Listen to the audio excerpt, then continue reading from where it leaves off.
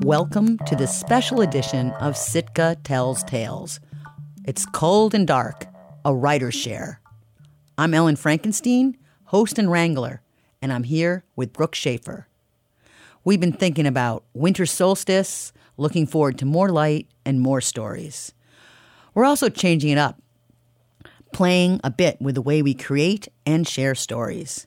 In this episode, we'll hear from local writers in Sitka.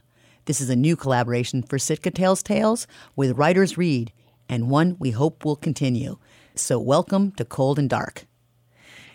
Yes, definitely one we hope to continue. Writers Read began about a decade ago as a chance for writers to experience sharing their own work with an audience.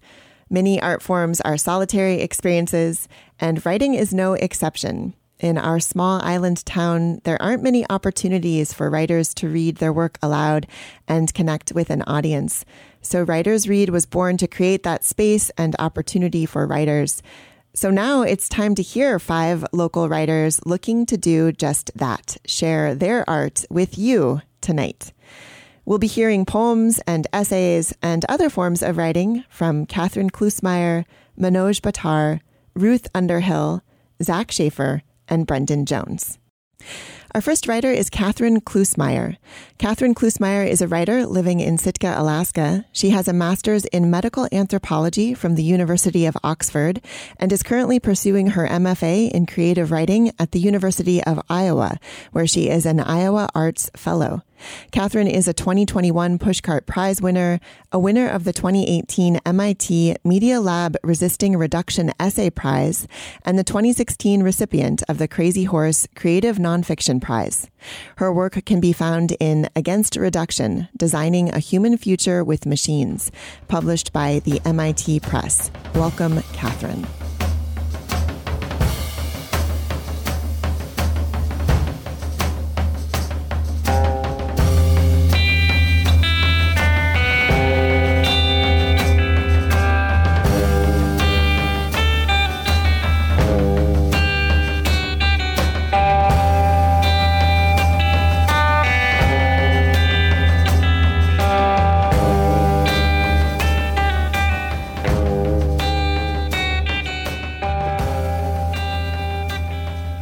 I'm Catherine Klusmeyer, and this is a piece that was published last year in the journal called Agni.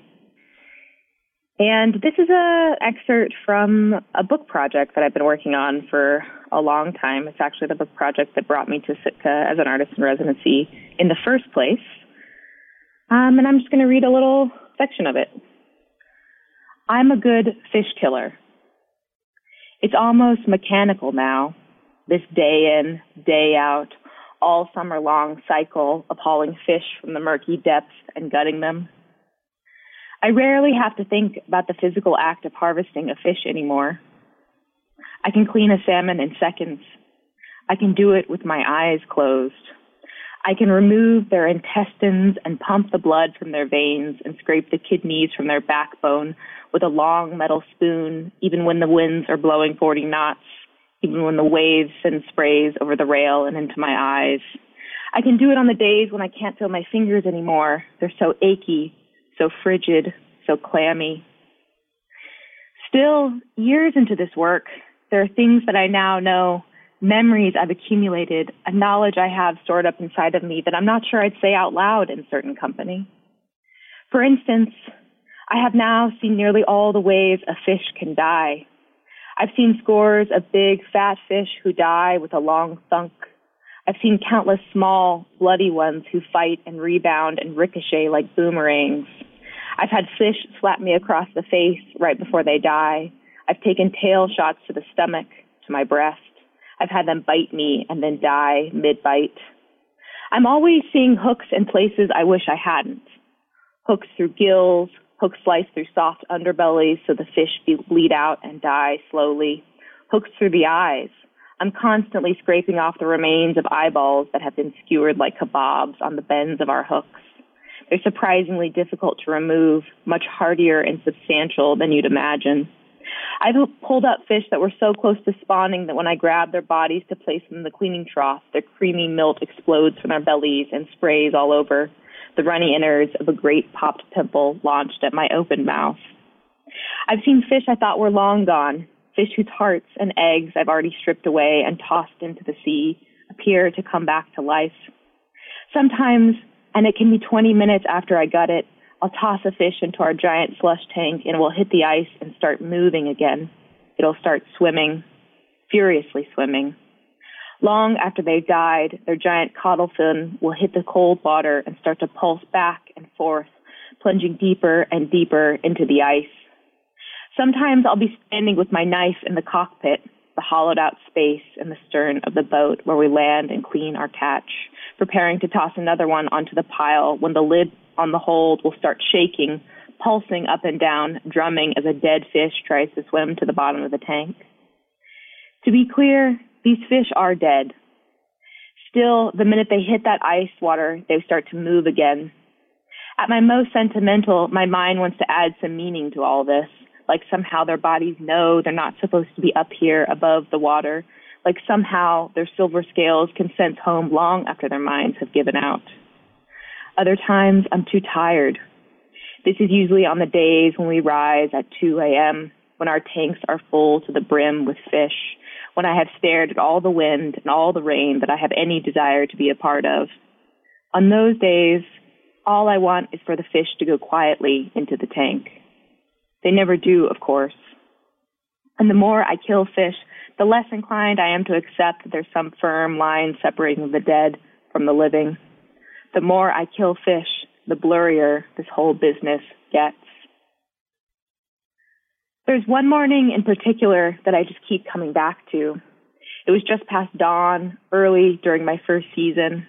Eric and I had been catching king steady for hours. I was standing alone in the cockpit. A thin layer of salt had already dried on the corners of my eyelids. Every time I blinked, it was like having tiny, crumpled up pieces of tissue paper stuck to my face. And when I looked down at my feet, as I routinely do to check the water levels in the cockpit for flooding, I saw something I had never seen before, something that made me drop my cleaning knife so it landed just beyond my big toe. On the floor of the cockpit, arranged in a semicircle at my feet, were hearts. 8 severed salmon hearts, to be precise. Even now, I don't know how they got there. Somehow, I suppose, I had failed to toss all 8 of those hearts overboard that morning, and they'd found a home on the cockpit floor. But that wasn't what surprised me. What surprised me is that they were still pulsing, every single one of those hearts. They were moving, each one encapsulated in its own tiny individual red pool at my feet. Without thinking much about it, I reached down with gloved hands and picked them up, one after the other, and placed them in a line on the wooden deck rail overlooking the sea. Each heart was only about the size of a small clementine, each one the picture of vulnerability sitting there on that railing, continuing to contract as if its body were still whole. Perhaps it was curiosity that caused me to place them on the rail like that. All I know is that I stood there for many long minutes, 3, 4, 6, before the last of the hearts stopped and went still. Thank you, Catherine. You are tuned into a special edition of Sitka Tells Tales, featuring local writers and poets, here on KCAW. Our next writer is Manoj Bhattar. Manoj began writing poetry 4 years ago, prior to the start of physical therapy school, when he was on the front end of an extended out west road trip. He remembers taking a nap in Arches National Park and awakening to an inspiration to write poems, and since then has run with the art form. Initially, his writing reflected the seemingly timeless landscape.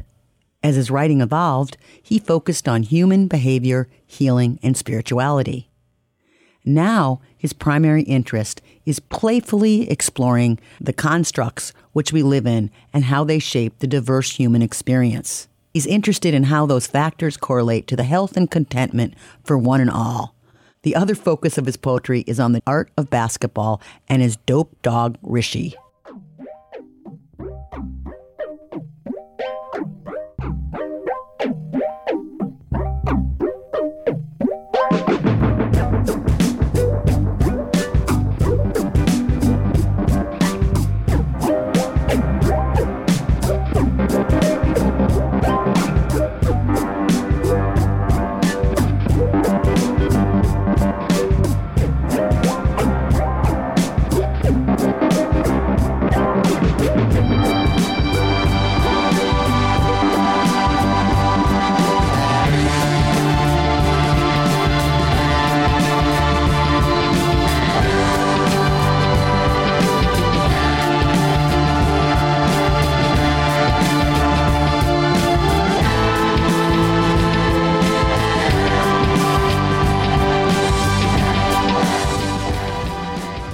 Hello, my name is Manoj, as I was just introduced. I am doing some poetry reading, poems about cold and dark.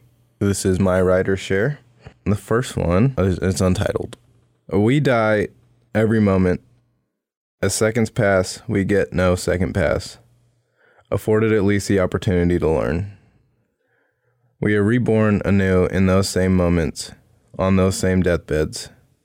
We are granted the opportunity to apply what we learned. And tell me, do you go in peace? And when you arrive, is it in peace still? This next one is called Relax. And if anybody out there is a Packers fan, I spelled it all out in caps lock. For the 10 of you on this island, you know what it means. Every second does not need to be some part of some intense race to make the world a better place. You must also relax, allowing for some quiet, for these are the moments your mind can tell you best that you are not doing enough to make the world a better place. Married to your unhappiness, in health and sickness, your vows stay true. Till death do you part. Send it. It was too late for faint-heartedness. A single sentence, when read, years ago etched itself into the fibers of my being, weaving the papers of the tomes defining me. It caught me in a peculiar way. I didn't know at the time the significance, nor the significance of the timing, and the contractual pertinence to each succeeding day.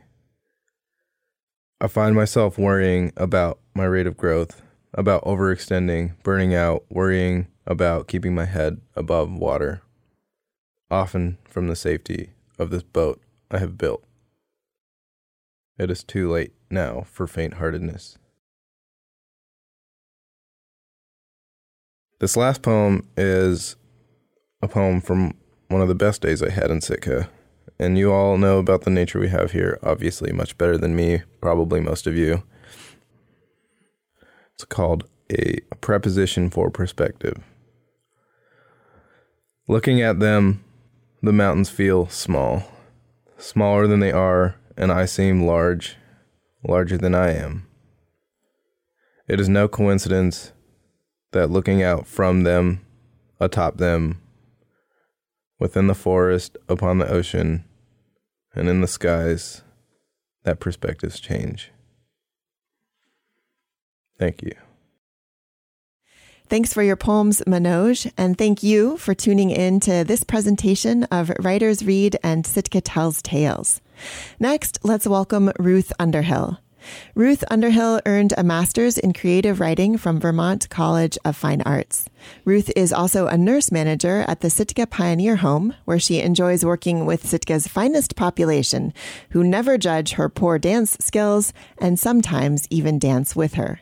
Ruth owns 2 small businesses, one supporting childbirth education and the other promoting writing.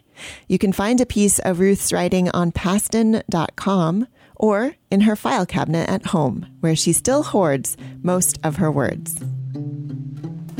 Be still, love still.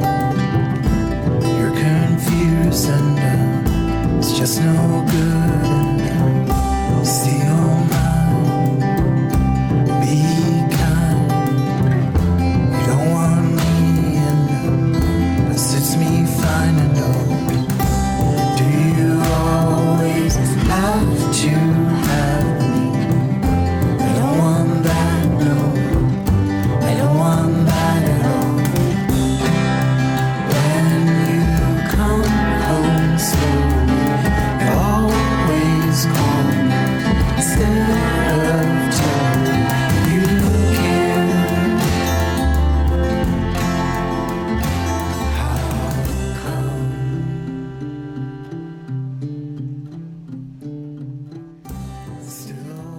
Hi, my name's Ruth Underhill, and I'm going to read a variety of pieces. The first one is something that I sent to my niece Violet in Cincinnati, Ohio, when we were exchanging stories just in snail mail as a response to her telling me that she loves to write, but she can never write the end of a story. So this is one little piece I sent her without an ending, and she sent me stories back that were similar. This piece is inspired by living in a dry cabin up in Fairbanks for a little while last year. So there's a lot of interior Alaska winter in it. The girl sat on a large frozen trash bag as she peered onto the street through the long crack between the two doors of the trash hutch. Last week, the hutch did not have any doors, but her landlady grew tired of the ravens strewing trash from the cabins across the frozen street. She told her husband to make doors, and he did. The girl sat behind them now. She could see just enough by holding one door slightly ajar. Moonlight, street lamps, and beyond that, rainbow-colored twinkly lights on the cabin roofs. These all illuminated her view of two men in lumpy winter jackets hunched over a car trunk across the street. The car had been parked there since August, and it was now the deep, dark, frozen month of February. The trunk was open, but she could not see what they were looking at inside. Was it something illegal? Probably. She ran through the options in her mind. Cash, drugs, a body, a stowaway? She wasn't sure about anything except for the one important fact that they must not see her. She had realized that the moment the taller man with a leather cap whirled around at the sound of her boots squeaking in the sub-zero yard of her cabin lot. He moved like a man on edge, a feral cat or a deeply disturbed brown bear. She had climbed into the trash hatch just in time as the beam of his smartphone flashlight ripped through the darkness where she had stood just a few seconds before. Breathe out, she coached herself. She realized she was hyperventilating, and fainting would only turn their attention back to her if she fell out of the trash hutch. As the girl began to exhale again, the men continued to speak in hushed tones, audible but indecipherable. She leaned out, cracking the trash hatch door open just a few more millimeters, curiosity at war with her fear. Then it happened. Over the murky gray 6-month-old snow and ice, a low hum and unseasonably green hue spread. The twinkly lights from the cabin seemed to not be twinkling from the cabin anymore, but somewhere higher. Looking away from the men and at the sky for a moment, she saw the northern lights appear. The green lights began to dance down in tight circles. Down, down, down. They did not encircle the men with their rushed whispers and shifty sideways glances.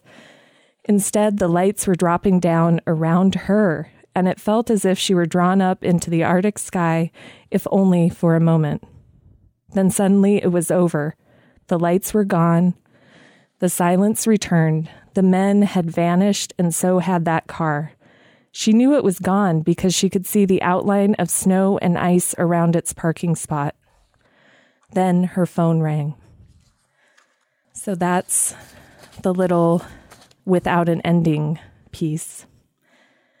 And this next one is some sort of a flash essay or a poem, whichever genre you want to put it in. And it was inspired by one afternoon last year at Halibut Point Rec Park after an autumn storm. Halibut Point. It isn't blue skies, but the way light plays with the clouds. Mist weaves and sifts through spruce along mountains in tracks that mimic ravens, lifting by dozens across the layered sky, while surf underlines this pattern, and I see forest respiration as a working loom. A man with one wheelbarrow, and then a woman motions to fill it with kelp. We are here after the storm. I take a leather scrap, a boot sole rimmed in cribbage holes from someone I would have loved, or just a shoe dropped overboard. I know. Leftover raindrop seals the bottom of a huckleberry. More hangs along lines of moss high in forest eaves. Roots the shape of squid or rosehip on stilts reach through moss for their grip of land. I am drawn to driftwood and the way it breathes, where sunlight draws an exhale. The most pleasing piece is in front of me, and I tuck it under my right arm. A pillar, solid after falling stray from the forest, on Sunk Mountain, on Whaleback, under Lone Kayak, standing for a moment as wave shot puts it ashore, and soft lights glisten over diminutive shadows. A mushroom kissing earth with neon lips, varnished orange under logs splintered open, the way they decompose in proximity.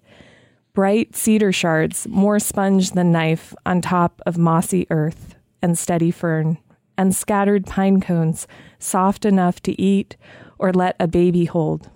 I am stuck in the shock of this place like unexpected touch or gaze. Clouds dangle. A jellyfish full with tentacles low over clear rivers, blue where the sky lifted skirts. Breathe in part ocean, part sky, part moss and ancient tree. Walk until two crows swoop up, touch chest to chest. Their feet tiptoe, then reverse when wings arch back. Synchronized ulu blades so soft they do not cut anything but the light. So this next piece is part of a very long essay I've been working on for 5 years, inspired by 16 years of work as an obstetric nurse. And the cliche about being a birth nurse is it's very happy, and it often is, but there are tough, poignant parts, including caring for families during miscarriage and loss. So this essay deals with that. And I just want to make a very clear trigger warning. This may not be something everybody is comfortable listening to because there is very clear imagery, and it does discuss the topic of losing pregnancy or an infant. It's called The Impossible Wait. These babies stay with me for years. I have gazed at lost infants through camera lenses long before understanding why we photograph dead children. I understand now. The photographs prove an important existence. They buffer the ache of a parent's unrequited love, defend against a world that will never offer crinkly packages of school photos, baptism photos, wedding photos, photos of their child grinning behind a birthday cake.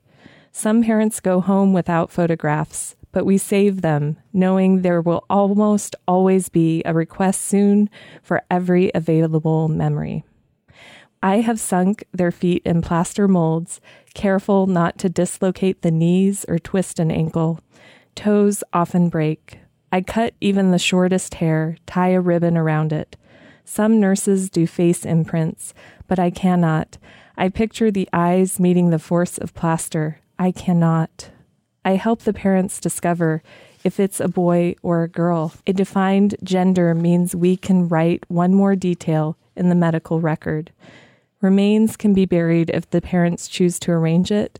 The other option is cremation at a funeral home or incineration within the hospital along with all other hospital waste. This can be a tough choice depending on the parent's situation or even state laws surrounding these scenarios. In some states, fetuses over 16 weeks cannot be incinerated in a hospital. The cost of burial or cremation further complicates the choice. In more compassionate communities, funeral homes refuse to accept a dime from parents who have lost their child. In other communities, it is impossible to find even one funeral home with this approach to miscarriage, charging hundreds, even thousands of dollars to care for remains. When the funeral home does pick up remains, they arrive and leave with a faux leather coffin the size of a shoebox. Invariably, the coffin is black. They carry it out by a handle, making it look like a briefcase. Only the hospital staff understand the difference. I have signed release forms for this pickup, watched the disguised casket swing with the same rhythm as a cradle, all the way down waxed linoleum hallways. Often, mothers request photos in which they are holding the baby. Their faces are swollen from crying, bent down, gazing at their child. Sometimes mothers choose to look right at the lens, even making an effort to smile. Thank you, Ruth. You are tuned into a special presentation of Sitka Tells Tales and Writers Read here on Raven Radio. We've heard from 3 writers and have 2 more to share. Next is Zach Schaefer. Sometimes on a boat, sometimes on an island, maybe up in the Alpine, perhaps in a field, likely in a parking lot, on a dock, skittering and stuttering on some patch of land. Zach writes and he roams around. Having lived in many different places, Zach's writing looks at what it is to be human, how we are inhabited by the places we live, and how we are all far more alike than we are different.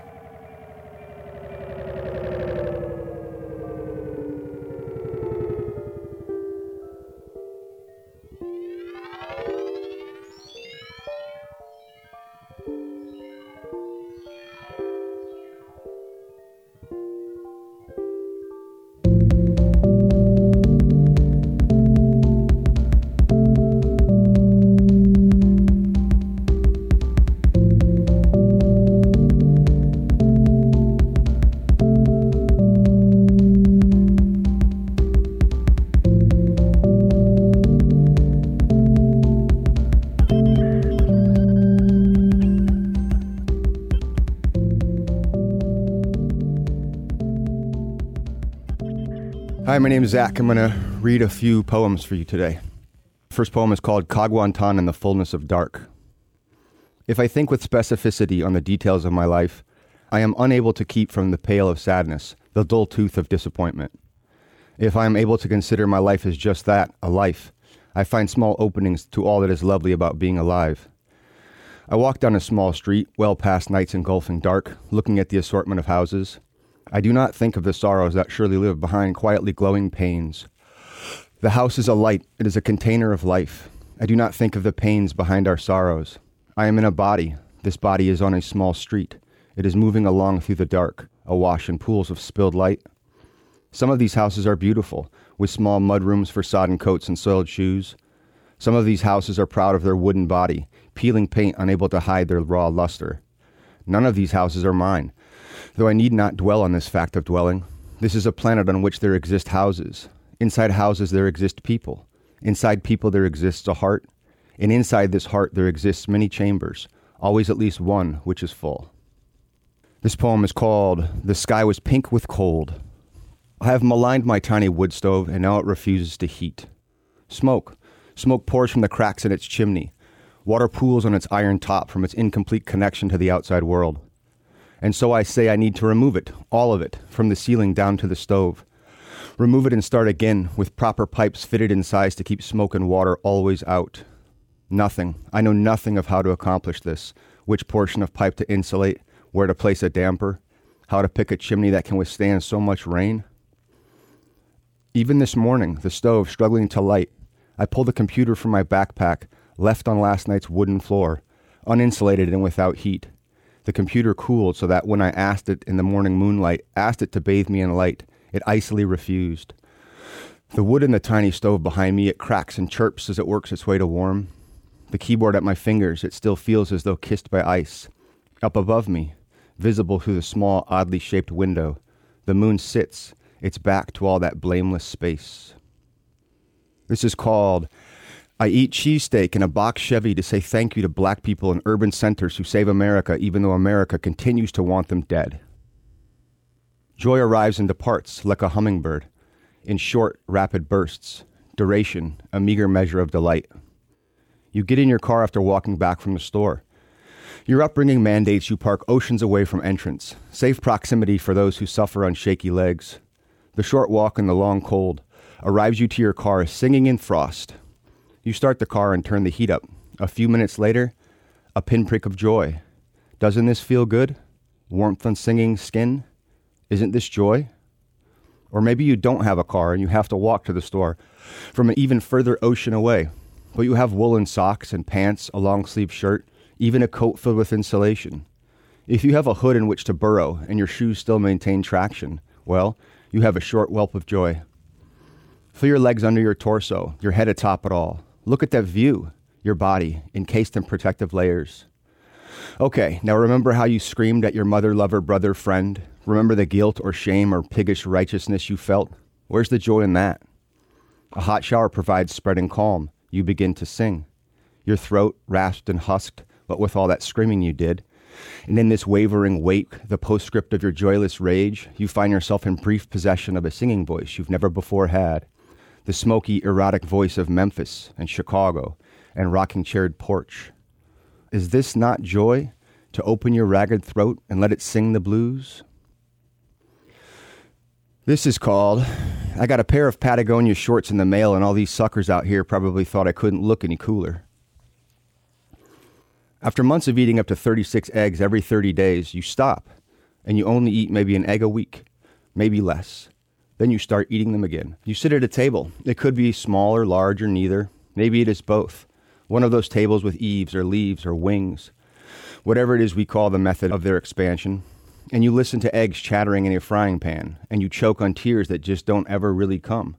You choke a lot on absence, disappearance.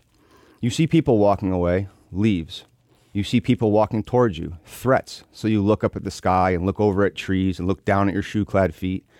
Maybe you wear boots, and you find the perfect time to look at the approaching person, to nod or smile. Not too soon, or else you're left staring at them, frightening them, but mostly yourself. And not too late, or you miss the nod and the smile, and have further annexed yourself from humanity. You date women. Let's say you date women. Sorry to all you who date men. In this example, you date women. And you date women who are really beautiful and have just ethereal halo hair, and they treat you wonderfully, and love you, and they bring their spirit to you, which they often carry in their body, so they bring that to you too.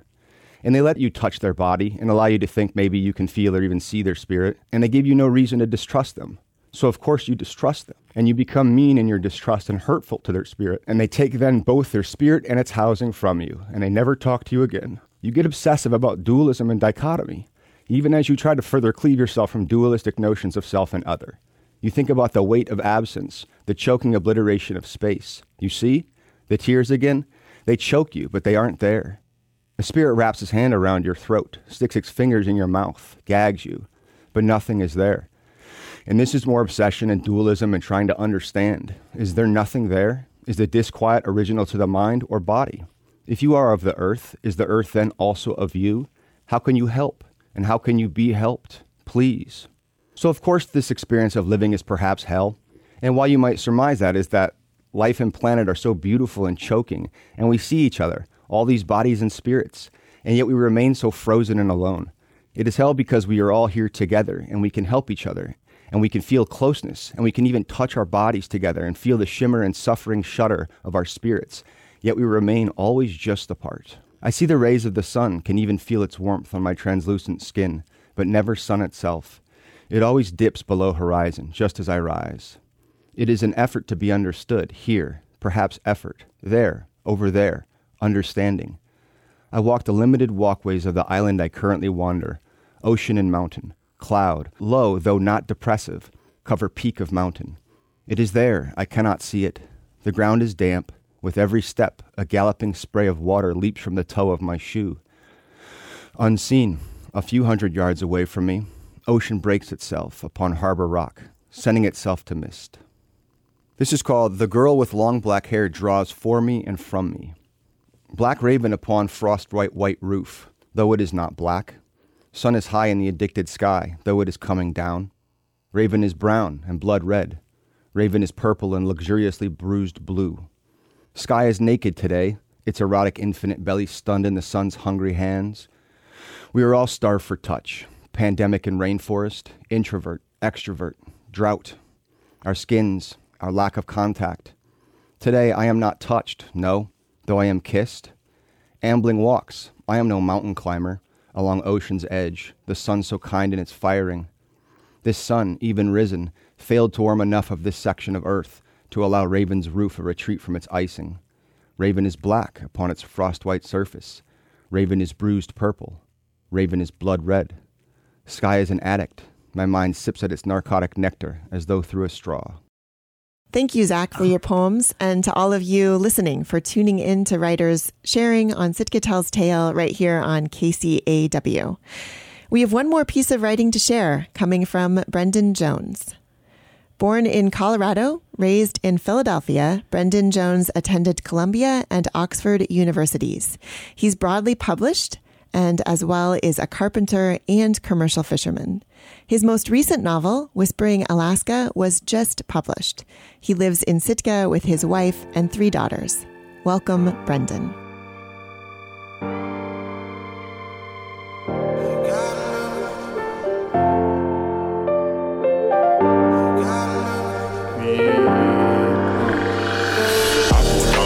Окутала, ты будто мой сорт марихуана. Небо в алмазах летала. Ты моя бэйби, дочь карнавала. Двигайся, крошка, принцесса бала. Ночь перемен, мысли растамана. Пока не устал, музыка играла. Кто-то курил, кого-то впирал. Это дура, дуримара, она была, думал, улетала в теплые края. Лето, море, песок, но мне тебя мало. Танцую в полруки, потолок зала. Туда, куда пал, больше не вернусь. Чудом умотал и забрал с ней груз. Это наша жизнь, и ей всегда мало. Танцую в полруки, потолок зала. So this is a story that is actually from a year that my family and I spent in the town of Irkutsk in Siberia. And we took our dog there, our dog Colorado, who I had had for, I guess, about 15 years. And funny thing, he was actually part Siberian Husky. So we kind of had this idea that he'd be going home, and Burgess warned us. He said the dog will be going there, but he probably won't be coming back. And he was right. So fair warning, this is a little bit of a sad one, but it's certainly heartfelt. It's called Losing a Dog in Siberia. In the dark of morning, Haley pulls on her snowsuit, mittens, and balaclava on the trip to school.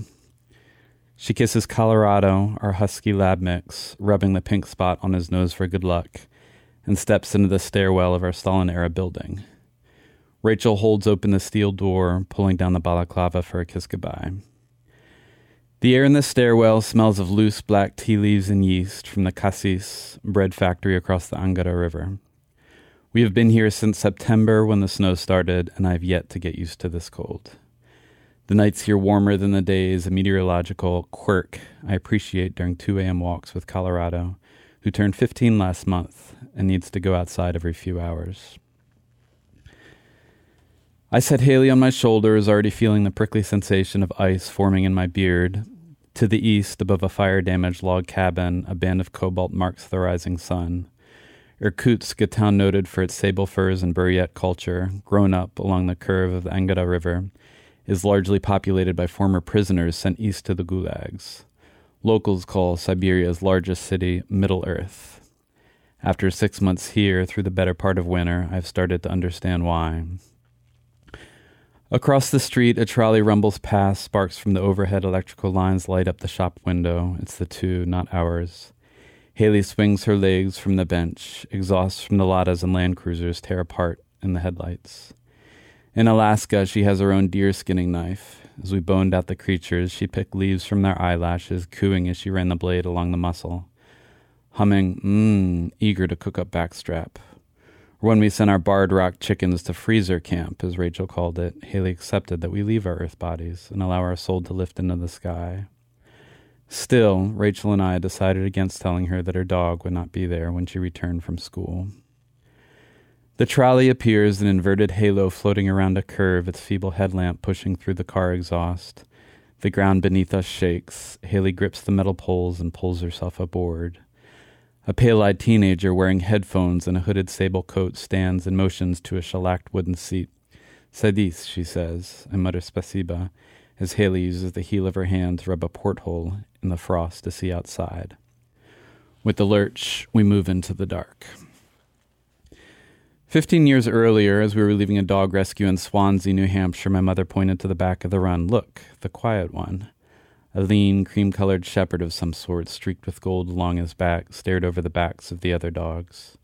His nub of a tail twitched. He had come just a few days before from Bloomington, Indiana, where they regularly put down dogs, the young volunteer told us. I took him out to the dog run. To my great pleasure, he refused to play fetch, just clenching the ball between his jaws and inspecting me with his dark eyes. Back inside, a passing kid pulled the dog's ears. Are you kidding? The volunteer said, disgusted at my hesitation. This dog is like 1 in a million. I named him Colorado after my birthplace. We finished out the year in New Hampshire, where I had a job timber framing, then drove to Ann Arbor, where I worked carpentry and wrote, and then Philadelphia, where we lived for 6 years, rebuilding a row home in South Philly, at times without running water and electricity. Finally, we headed home to Alaska. On fishing boats, he hung out in the forecastle, the bow of the ship, panting when the seas got rough. His puppyish blonde eyelashes shortened, the pads of his paws smoothed with hikes into the mountains. Even the pink of his nose appeared a shade lighter, too much nuzzling, Rachel joked when she first met him. We had 1, then 2 girls before I applied for a Fulbright grant to research my book. And as we prepared to go to Siberia, the question of Colorado came up. I suggested that a voyage across the world would be too hard on him. Rachel shook her head, already Googling service dog certification. Our veterinarian in Sitka, an eccentric sea cucumber diver named Burgess Bowder, swore he was part Siberian husky. He'll be returning to his roots, but listen, guy, don't expect him to come back. The handsome ticket collector in a hedgehog fur hat looms over us. Dengue, he snaps, his winter-chapped lips parting to reveal ragged butterscotch teeth. Haley hands him 15 rubles. He examines the coins with great care, finally smiling at her. The machine around his neck nickers away as it spits out a receipt. Spasiba, Haley says, slipping the ticket into her pocket in case the control came through. We rumble past Karl Marx Street. Sequins on Haley's hat catch the rising sun, freckling the sable fur of the teenager who stands now beside us. The Russians, especially the woman, expressionless and generous. Haley has enlarged her circle in the frost to a rectangle. Log cabins sinking back into the earth whiz by, the windowsills often beneath the level of the sidewalk. At the Central Market, the trolley jolts to a stop. A man in a dark leather jacket sends blue clouds of cigarette smoke from his nostrils between bites of a shiny breakfast bun. Papi, Haley nudges, I spy with my little eye. Davai, I say, as she arranges herself on my lap. The female driver announces cognates at the end of the line. I cinch Haley's hood over her balaclava, slip mittens over her cotton gloves, give her chapped lips a shot of a special Siberian cream without water, which could freeze the skin. Back in our apartment, I greet the veterinarian who sits at our kitchen table drinking black tea with Rachel, a young bald man whose ashy fleece vest gives him the look of a raven. We've moved Colorado's bed from the living room to our bedroom. Generally, this would annoy him, but today he doesn't seem to mind. The vet appears beneath the arch. He stutters, switching from English to Russian and back. As we crouch, Colorado doesn't lift his head. The vet inserts a needle, and it plunges easily, the clear liquid dumping into his veins. Colorado looks up, this time at Rachel, who looks away. This one, the vet says, will put him into the night, or, he says, correcting himself, the twilight. Mountains in New Hampshire in the sun setting, caught in a snowstorm. Colorado curled at the bottom of my sleeping bag, keeping my feet warm. A rest stop in North Dakota, letting me use his haunches as a pillow. Years before I knew Rachel. His head on the windowsills, we drove my truck through New York's Chinatown, tracking this world of new smells, carrying him in my arms to our cabin in the Poconos, pulling porcupine quills from his snout with needle-nose pliers, and from his black gums, waiting patiently beneath the scaffold in Alexandria as we finished building a cornice. How one afternoon in Oakland he wouldn't let Rachel out of his sight, following her onto the deck, resting his jaw on her stomach when she lay down on the carpet because her back hurt and because he knew she was pregnant way before me. Using the palm I press, his lips curl for a moment and his eyelids lower. The vet busies himself with a third vial. After pausing to get to the bottom of my breath, I press, keeping hand on his chest, feeling his heart slow, and then stop. From yet another pocket in his vest, he produces 2 plastic trash bags, tying a tight knot, as if he's afraid the corpse might escape. I pay him 2,400 rubles. I have set aside about $36. He calls a taxi, and I listen as he fights with the driver over the no-pet policy. Yet, yes, it is a dog, but the dog is in a bag. The driver hangs up, curses, and the vet dials another company. That night, when Haley steps into the apartment, we stand waiting for her. She peeks into the living room, as she always does. Rachel takes her hand and leads her to the kitchen table. Baby, today Colorado left his Earth body. He went into the sky, just like a deer or fish. Haley's face, still red from the cold, falls. Her big brown Sicilian eyes grow wide, and then she's crying, asking for her dog. Across the street from us, a woman sits beneath the blue umbrella selling kvass, lightly fermented drink made from crusts of brown bread. It's the summer now, and Haley's jumping, her eyes wide with memory after a day at school. Dad, guess what happened today? I lost my balloon in the sky. Oh yeah, that doesn't sound fun, but it went up to Colorado. My heart seizes. She stares across the street, past the woman beneath the umbrella, and I know she's trying to remember it exactly. I talked to him, she said. You know what he responded? No, I say, trying to stop the oncoming trolley, because I want to hear every word. He said our Earth bodies are good and that he misses us so much. The tramway drifts to a stop in front of us, spraying up a curtain of pollen. Haley steps into it, straight through to the other side, pulling herself up by the pole into the car. The top she turns to me, just her, framed by doors, staring back. This girl of mine, self-assured and clear-eyed, waiting for me to catch up. Thanks, Brendan, and to all our writers for bringing Sitka Tells Tales and Writers Read to life on the radio. Thanks, Brooke, and also to the Sitka Soup and the Sitka Daily Sentinel for helping us get the word out. And thank you to all of you who have tuned in here on KCAW Raven Radio.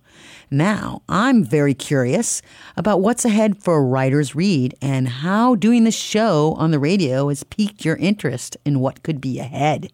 Yes, thank you, Ellen. Well, yeah, first, I do want to say thank you to the writers, Catherine, Manoj, Ruth, Zach, and Brendan. And then thank you to Ellen for collaborating with Writers Read, helping us get the voices of these 5 local writers on the air. I want to reach out to you listeners. If you not only enjoyed listening to the writers tonight, but are also a writer yourself, please reach out to Ellen or to myself. Ellen's going to share some contact information with us all shortly. And because Writers Read hopes to collaborate with Sitka Tells Tales again and to make more space for writers to share their work with each other and this wonderful listening community. So thanks again, Ellen. Yeah, but we just were talking about like the difference between like maybe live storytelling and writing and who we could maybe attract. Yeah, I think people are afraid, well, you can speak better about this, Ellen, to tell stories sometimes, to get in front of an audience and tell a story. But the thing is that's what writers do. Writers are telling stories. They're sharing narratives. So I think the person who might be interested is someone who like has a story they want to tell, but is a little intimidated by this label storytelling, standing up there without their script in front of them. Then come as a writer, bring your script with you, bring your piece of writing and tell your story that way. This is an opportunity for you storytellers who call yourself writers. I love it. And because the live storytelling is like you never know what's going to exactly come out of your mouth. So it's a very different form, but similar because it's stories, but people are telling these stories that they've practiced, but they're not supposed to use their notes. But it's all the thing about getting stories out and listening to each other. And hopefully, as you heard tonight, we had quite a variety of writers from all different stages in their journeys as writers. Some folks who maybe have never shared their writing with an audience before, some folks who share their writing as part of their jobs. So just a reminder, reach out to Writers Read, reach out to Sitka Tells Tales, to Ellen or myself. Wherever you are at your stage in the writing journey, we're looking for you. If you want to tell a story, if you have an idea for a theme and have feedback, please contact us via the artchangeinc.org website, via email at artchangeinc@gmail.com, or find Sitka Tells Tales on Facebook for updates and to message us. And please tune in on the first Tuesday of every month at 7 p.m. for our sister show, Our Grandparents' Teachings, hosted by Chuck Miller. Thanks again for being here with us.